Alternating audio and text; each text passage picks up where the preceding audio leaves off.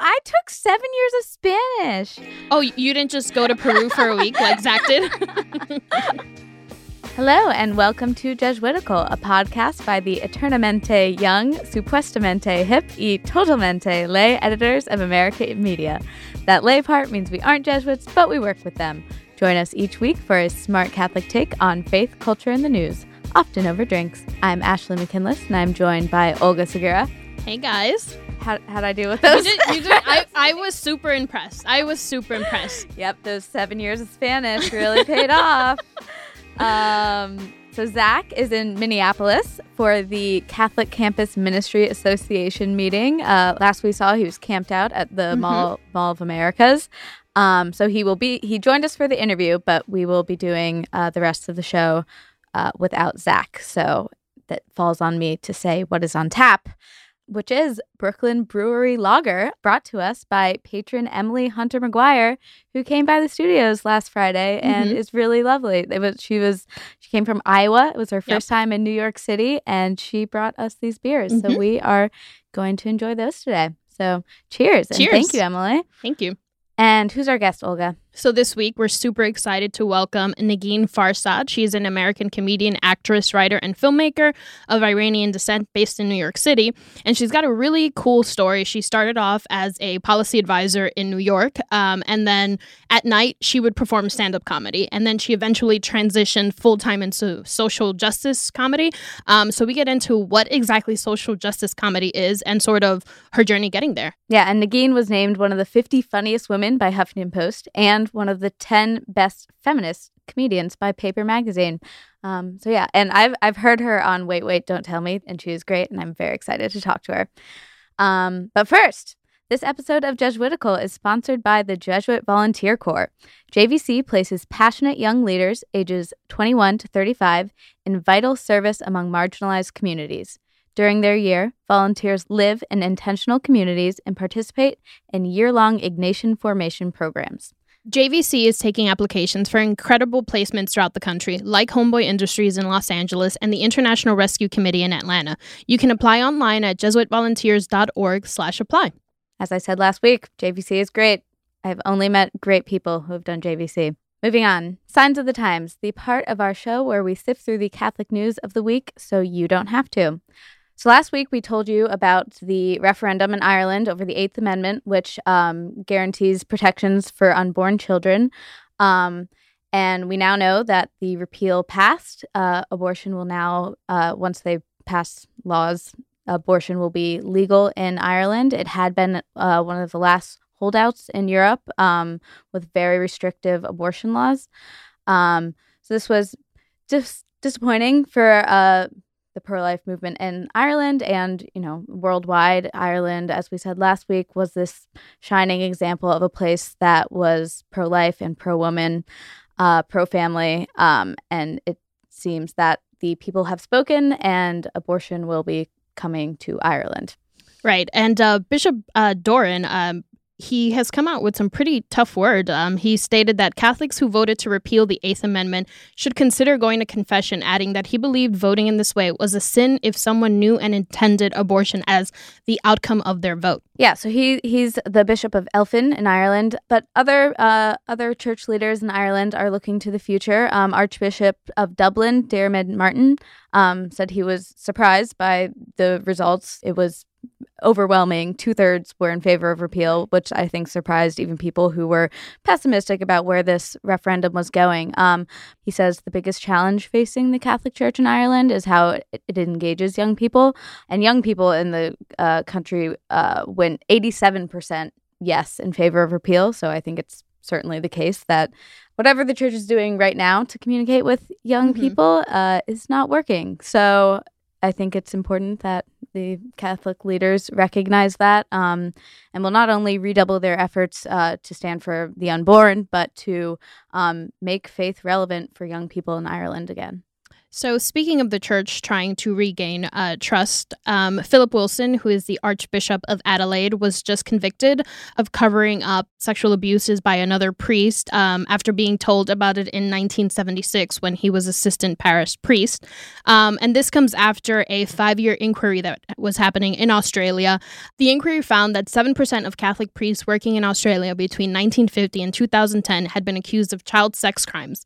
And so, like Ireland, where there was also a terrible sex abuse scandal, this has made trust in the church in Australia very low. I think, this outcome was kind of expected just because the mood in Australia is such that people want bishops and leaders held accountable, which I think they should be. And I think we have kind of reached a new point in the sex abuse crisis where we are seeing more church leaders held accountable. We have, in Chile, we saw the 34 bishops offer their resignation to Pope Francis for their culpability in the sex abuse scandal there. As depressing as these stories are, it is a welcome sign in my mind that we're actually seeing some accountability at the highest levels of the church. What's next, Ashley? Some news from Minnesota. Earlier this month, there was a historic meeting of religious leaders coming together against white supremacy at the Basilica of St. Mary. Bishops and top leaders of historic Black denominations met with their white counterparts in the Catholic Church, in the Council of Churches, and other evangelical Christian groups coming together.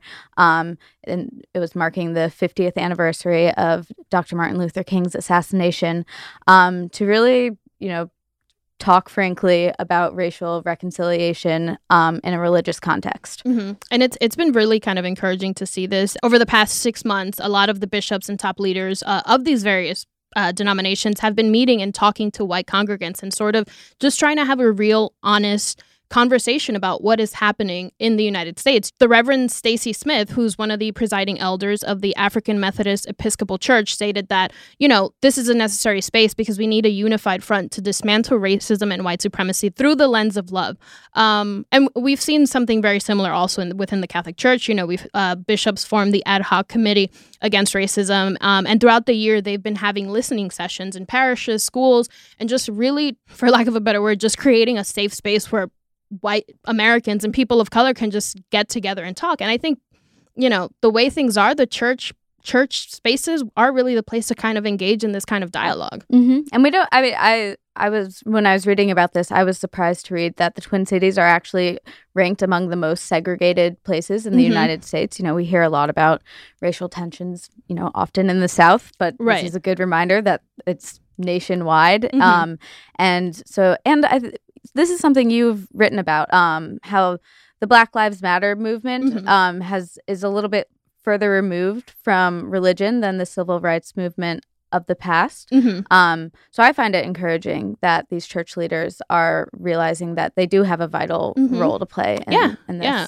That is, and you're absolutely right, Ashley, because I think one of the things that I've, speaking to activists for research I've done, they're just we want church leaders here. It's not as if they're the civil rights movement happened with church leaders. We need it now. So seeing things like this, it's really encouraging. All right. What's next, Olga? A new study from the Pew Research Center on U.S. attitudes towards refugees finds that only 50% of Catholics surveyed believe that the United States should accept refugees.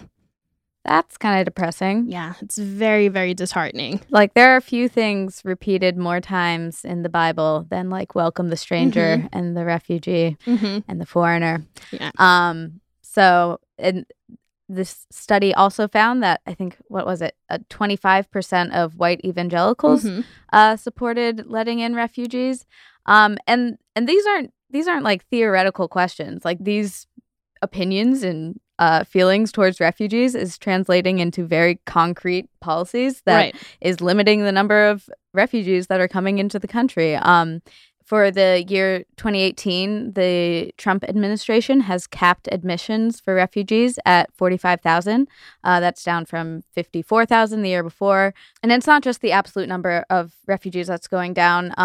The administration's restrictions on refugees from certain countries has also resulted in a lot less Muslim refugees coming into the country. So it used to be that the majority of refugees were from Muslim majority countries, and now there are more Christians coming in than Muslims. So if you're a Catholic who thinks we should do more for refugees, remind your families, remind the people around you that we also faced our own history of discrimination, and we should do more the way more was done for us.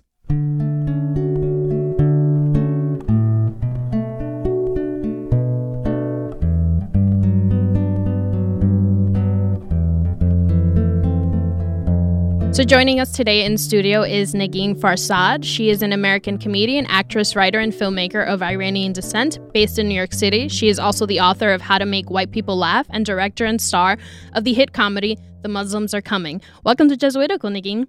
Thanks so much for having me. We are very excited that you're here in studio with us. Yes. Yeah, it's a lovely studio, guys. Yeah. Hey. So first question, you started off in public policy while performing comedy at night. Then you started doing social justice comedy full time. So can you talk a little bit about this journey and also what social justice comedy is in general? Yeah. I went to graduate school for public policy, and then I like you said, I was a policy advisor for the city of New York, and my whole goal was like to be a real adult and like wear pantsuits, you know what I mean, and have some sort of 401k. Right. And that just, I had been doing comedy on the side all along. Like, so in high school, I was the president of the theater club and of the debate team. You know what I'm saying? Like a crossover nerd of like the utmost order. And then in college, I was also doing, I was doing sketch comedy, but I was a double major in government and theater. So then I the whole time I just was expecting for it to be a phase that was going to like pass, like my goth phase passed. But it sort of never did. And I really believe in public service, and I really wanted to, go and make a difference and eventually run for office and all of that stuff. And I worked with some amazing people, and I interned for Hillary Clinton and Charlie Rangel, and I made the rounds. But the draw of comedy was really strong, and I was doing it at night, and so I would go and present findings to city council during the day or whatever, and then at night I would talk about, make jokes about city council, and so it became deeply inappropriate at some point. And so that's kind of why I switched over. But I think what something that was important to me was that my comedy not just be a self-serving narcissistic endeavor, which I think comedy is largely. And did you think you could have more influence on issues you cared about through comedy than through the public service work you were doing? I mean, it's really hard to say that, because especially now that I've seen both, behind the curtain on both sides, public servants are really they're sitting at their desk crunching numbers and figuring out exactly how to deliver services to people, and that you can't really argue with that. That's a very direct relationship between public servant and public. Yeah. And I just started binging Parks and Rec this weekend, so I feel like that's a good crossover. Yeah. Parks and Rec, but think more efficient than that is where I was at. Campaign finance board. Really? Yeah. I mean, honestly, it's interesting because I get so upset when people you just talk trash about people who work in politics, because I'm sure there are those that try to pay for prostitutes with public funds, and those guys aren't great. Use your own piggy bank for your prostitutes. But there's also I'd say by and large, I mean, in my experience of all the people that I met in that world, they're just hardworking people that are trying to figure out how to make things better all the time. So I think my thing was, I'm going to try and be happy on my own terms, but hopefully still try and have an element of public service in my work. And look, I mean, I wrote for MTV and Comedy Central and Nickelodeon, and I had the kind of jobs where they were you need to have 45 jokes about Justin Bieber's abs on my desk by 1 p.m.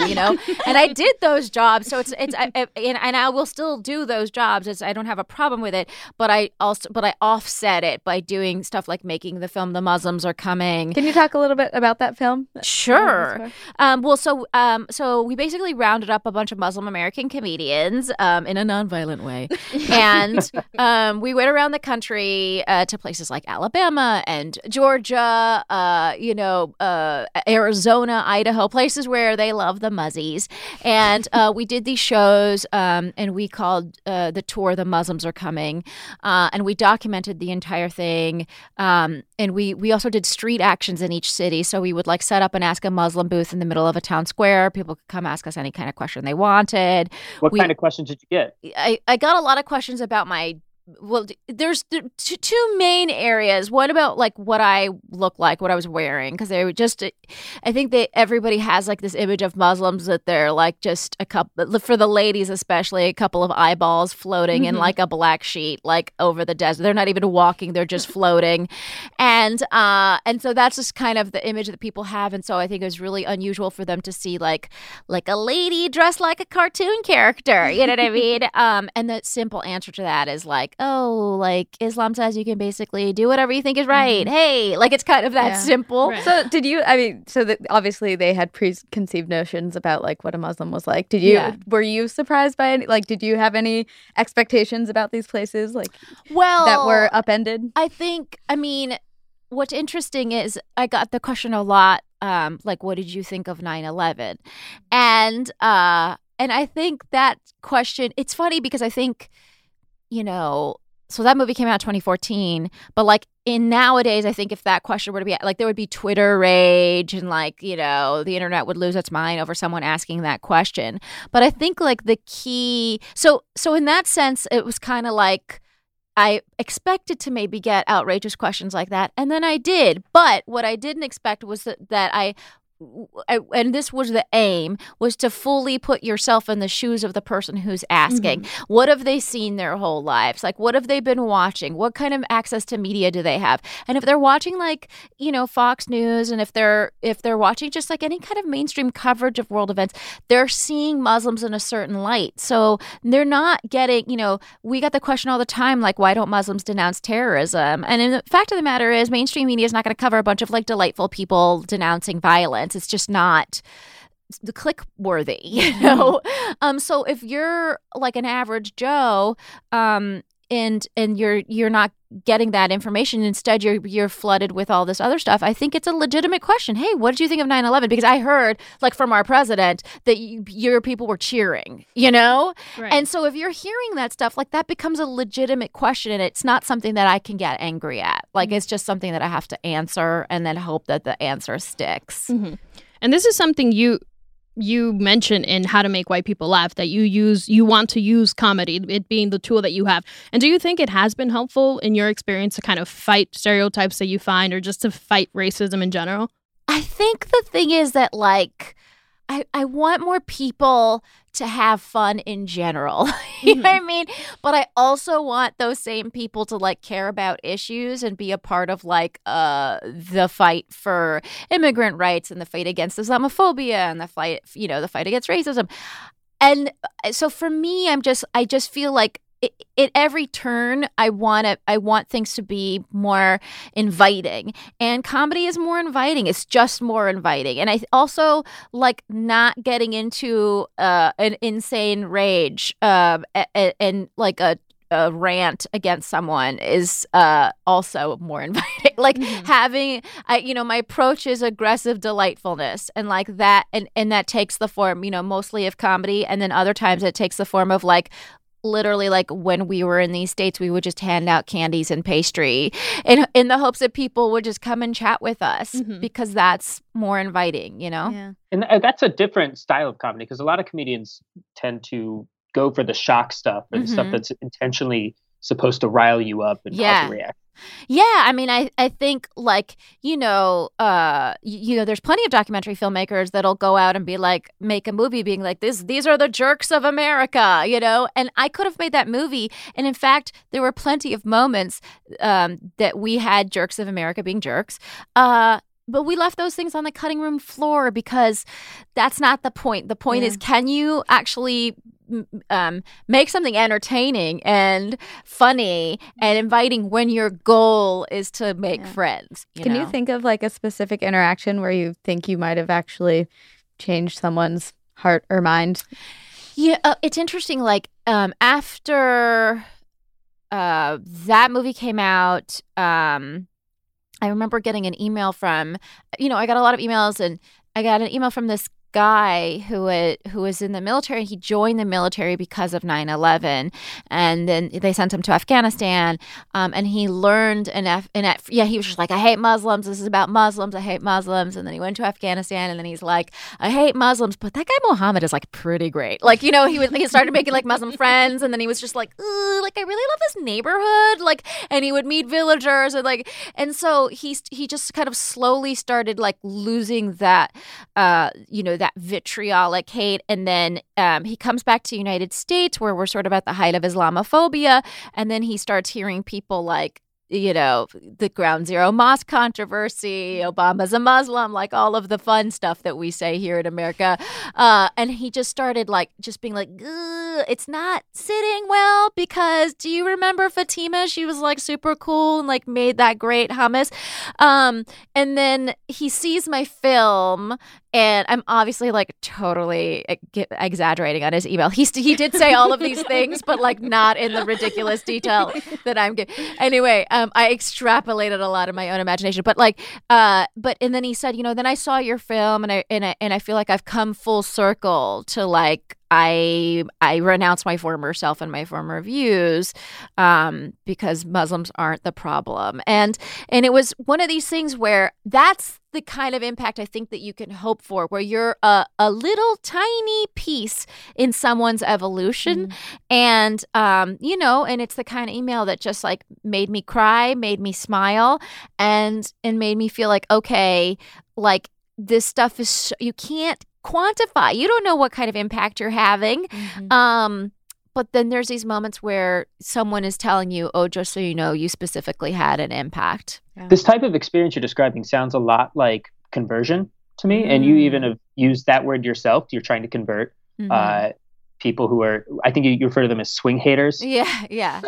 And do you think that our culture is ready to receive people who convert from things like that? You mentioned earlier that like Twitter rage culture doesn't really allow for a space like that. I think of I'm like blanking on his name, but he was the founder of I think the organization is called Exodus International, the gay conversion therapy. And I'm just using it as an example of someone who very prominent who changed their views, right? We have these people in history. Now the question is, can we accept them? And I think now it's so much like, I think, like this Exodus International, like I think he would have been maybe more accepted 5 years ago. I don't know where things stand with him now, but I hope that I accept him. You know what I mean? Like, I believe him, and I, will there be some additional verification on my part to just like ensure that like he's not trying to convert, like, yeah. But I think we have to believe that people change, right? And that's, we have to believe when we give someone a prison sentence of 5 years that they, of course, our system is set up so horribly, and it's not about rehabilitation. It's a whole other subject. But in the abstract, we have to believe that, like, when they come out, that they can still rejoin society and be a better person and not do criminal activity. Like, I want to live in a world where I believe that. And I've seen that. I've seen that on micro levels, even with my own parents, where like, where they were like, a little weird about Jews. And then they like get these Jewish neighbors and like, did you know that Jewish family are just like Iranian family? And I'm like, yeah, like every family is like every family. Did you just need neighbors to move in and like give you a rum cake to like prove that point? But they did. And it helped them change. Right. Has your work changed you at all, Negin? I think my work has made me far more understanding of like what we might think of as quote unquote Trump voters or red state voters. I live in New York City, and I've you can be shielded from it. The interesting thing is that I remember the day after the election, like the Korean dry cleaner was upset, and then the Tajiki taxi driver was upset, and then the couple of drug dealers on my block were also upset. And so the weird thing about New York is that we're not actually in a bubble. We're in this diverse pool of people. Mm-hmm. It's not only ethnically and racially diverse, it's also economically diverse. So you're seeing like a ridiculous range of people. So I think I already had like a compassion towards a ridiculous range of people. It's just what I was around all the time, right? And even growing up in Southern California. But I think what we do get shielded from is a more like traditional definition of like a conservative who, I remember performing in Oklahoma and walking into stores that were like weapons allowed or weapons not allowed. And I was like, what are all these weapon signs? And I was like, guys, isn't this hilarious? There's like and they're like, literally everybody has a gun in the game. Like everybody has a gun. So that to me is something that's like very difficult to wrap your mind around, and I feel like I've got it's helped. The work has helped me kind of get a little closer to like understanding. Still super against guns, by the way, but to understanding that context is everything, and Negin, this might be obvious, but a lot of the things you're describing sound really hard to put your own identity in front of so many people that might be hostile to you all the time. As much as you come off very delightful and charming and joyful about it. Thank you. Tell my mom, please. I will. I imagine that's got to be really hard. Has that like made you re-examine your own faith? I think the hard parts are like, death threats are unfun. Like I performed in Washington State, and I remember this was like 2 hours outside of Seattle. It's like, in the mountains where Twilight was filmed kind of deal. And there's like shapeshifters around. And it was a very weird show. And there were, but let's say maybe like 20 people in a Christian group that were protesting my show. And as I don't know what they thought I was going to do. Anyways, I'm a very powerful person. Lots of fear. But and I was like, well, I was like, this isn't fun. You know what I mean? It's like not great because it's like it's so personal because it's so like we're protesting you, and like that's feels really weird. And but then I remember like saying to those guys like, oh, do you guys want to like come inside because it's raining, and you could just enjoy the show, and then like after you could resume protesting when everybody's leaving, and they're like, no, no thanks, we'll wait in the lobby or whatever. But I thought, one thing that's sort of beautiful about that is that like they totally have the right to protest. I totally have the right to invite them to my show. There's been times my parents have called me to be like, just don't tell anyone you're Muslim, and they're like, you're not even really practicing. So what is it? Why are you, doing this? And I'm like, well, it's sort of like, I grew up this way, and I can't just like renounce my everything about myself. Because that would just feel like I'm lying, So it's Ramadan right now and I'm not fasting. And yet I grew up with grandparents who would fast, and I would like mock them gently about not being able to eat. And it's like a part of the thing, And so I guess it doesn't shake my faith. I feel like it just strengthens my feeling that like in the America that I know, we're all invited to the party. Catholics also at one point in their history were very discriminated against, and we've sort of come into acceptance for like half the Supreme Court or something right now. Wow, is it really half? Wow. Yeah. Impressive, guys. I know. We've come up. But hopefully, as Muslims become more accepted in society, do you think that either you or future generations of Muslims who maybe won't practice will feel like it's easier to, not identify if they're not practicing? Yeah, I mean, it's interesting because I think like generations of Christians have been in the United States who don't practice, right? But they still call themselves Christian. So I feel like it's having a kind of like secular identity that has like just inklings of spirituality and faith has already been very common in the United States, you know? And so I feel like that might be kind of what comes out of it. And I think maybe on the flip side, as things become easier for brown people in general, maybe they'll feel more comfortable like openly practicing. And you know, because I think that's a part of it too. I know a lot of Muslims that are just like trying to pretend like they're not fasting when they're at work, you know, and it's like that's tough.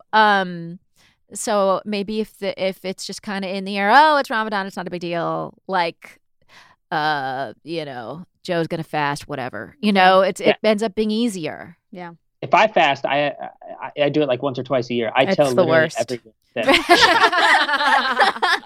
it's horrible. That's what I would do. Yeah. That's what I would do. It's much worse for us than it is. It for would be Zach. like an automatic response on my email. Like, don't expect a response. I'm fasting right now. So one final question for you. So in the Catholic Church, we pick people out as examples of the faith and we make them saints. So we want to invite you to canonize someone today. So if you can canonize anyone, living or dead, Catholic or non-Catholic, who would it be and why? Oh, it's so weird because I'm just going to tell you the first person that came to mind. You guys might think it's like super bizarre that this is the person. Okay. I would canonize Bjork.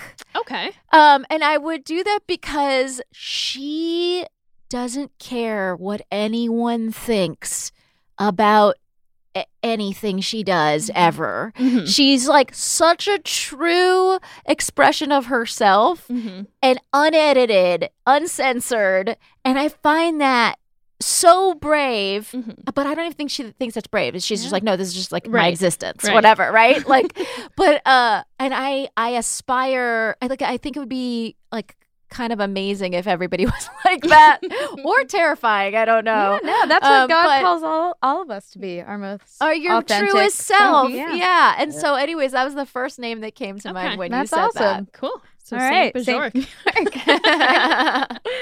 All right. Well, thank you so much for joining us. This has been really lovely. Thanks, guys, for having me. No, thank you. And where can people find your work or see where you have tours coming up and stuff like that? Yeah, actually, I'm on the Vagical Mystery Tour as well. So come and check that out. And all of that stuff is on NaginFarsad.com, a name that's both easy to pronounce and spell. We'll have it in our show notes. and I'm going to be on Wait, Don't Tell Me in the coming a couple weeks from now, and then in the Boycott Bigotry show in Virginia, and all of that stuff will be on my website. You can follow me on Twitter and on Facebook, and Instagram. I do all of those things. Awesome. Cool. Thank you so much. And subscribe to my podcast, Fake the Nation. If you like listening to things, which if you're listening to this right now, you will also like listening to that thing. Awesome. Thank you so much. Thank you. Thank you, guys.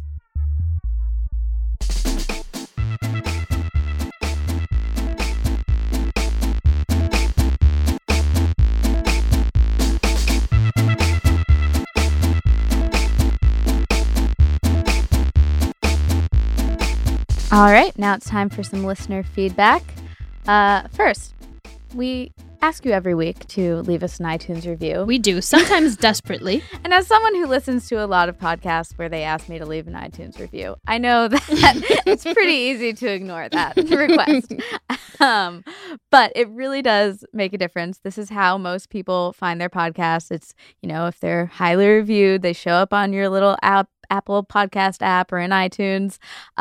So we really, really value people's reviews. And also, just our weekly reminder that we've also got a Patreon page. And we have started sending some of our patrons our really, really cool Jesuitical swag. The shirt is in Jesuitical blue. It has a really cool image of Pope Francis with glasses. So if you want to be able to not just be a part of our Patreon community and receive this really cool swag, but also engage in monthly Google Hangouts with us, become a member at patreon.com/AmericaMedia. And shout out this week to Eileen Foss, who has donated at the ambassador level. Thank you for becoming a Jesuitical patron. All right, now it's time for Consolations and Desolations, the part of our show where we talk about where we found God this week and where it was harder to find God.